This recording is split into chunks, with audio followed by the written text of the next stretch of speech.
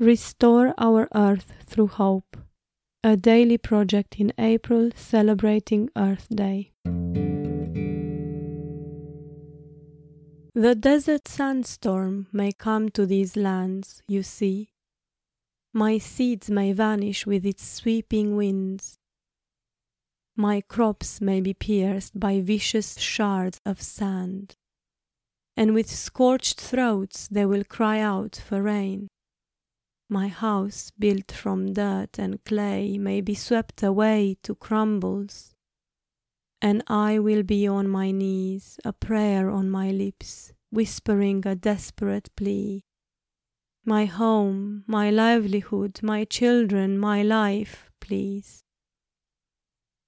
I dream my arms grow shoots of branches, reaching out and around our little life, sheltering my precious loved ones. To feel safe again, to feel safe again, I whisper. I look out at this dry and barren land, my eyes scanning for signs of life far out in the horizon. My fists clench and they start to tremble. Is it too late? Overwhelming despair crushes my chest, and I hear a voice deep within. Dear beloved child, you have forgotten how to breathe, just as you have forgotten how to live. And I inhale, my child, you are not your thoughts.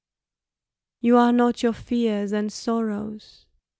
This is not who you truly are. The harsh desert winds have not come into your lands. Why are you suffering from the tomorrows you have no control over? Cast your sight away from the horizon and see what you are missing that is in front of you. And I exhale. I see my daughter lifting her hands up to me. I made stone presents to give to the fairies, she exclaims, to say thank you for the hard work they do for us, for the pretty blue skies, for beautiful flowers, and for loving us. Her eyes are wide with faith, and at that very moment I see that she has the very blue skies and spring blossoms inside of her. My hands meet hers, tears filling my eyes. I say, dear beloved child, thank you for showing me who I truly am. I am the breath that breathes life in me. I am the sun that rises and sets. I am the shooting star that flies into eternity. I am the voice deep within.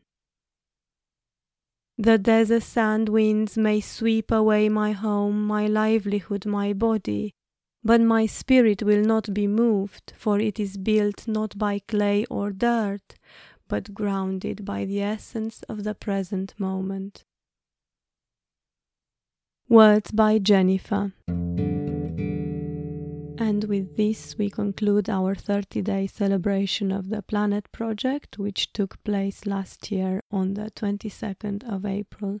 I will take this opportunity to extend my thanks to everyone who has taken part, who has listened this year, sent recordings, or allowed me to read their beautiful words. For me, this has been a very fulfilling experience, and I hope it has been for you too. I hope you have a peaceful May, and until next time. This is it from us. If you like the podcast, please rate, review, or subscribe.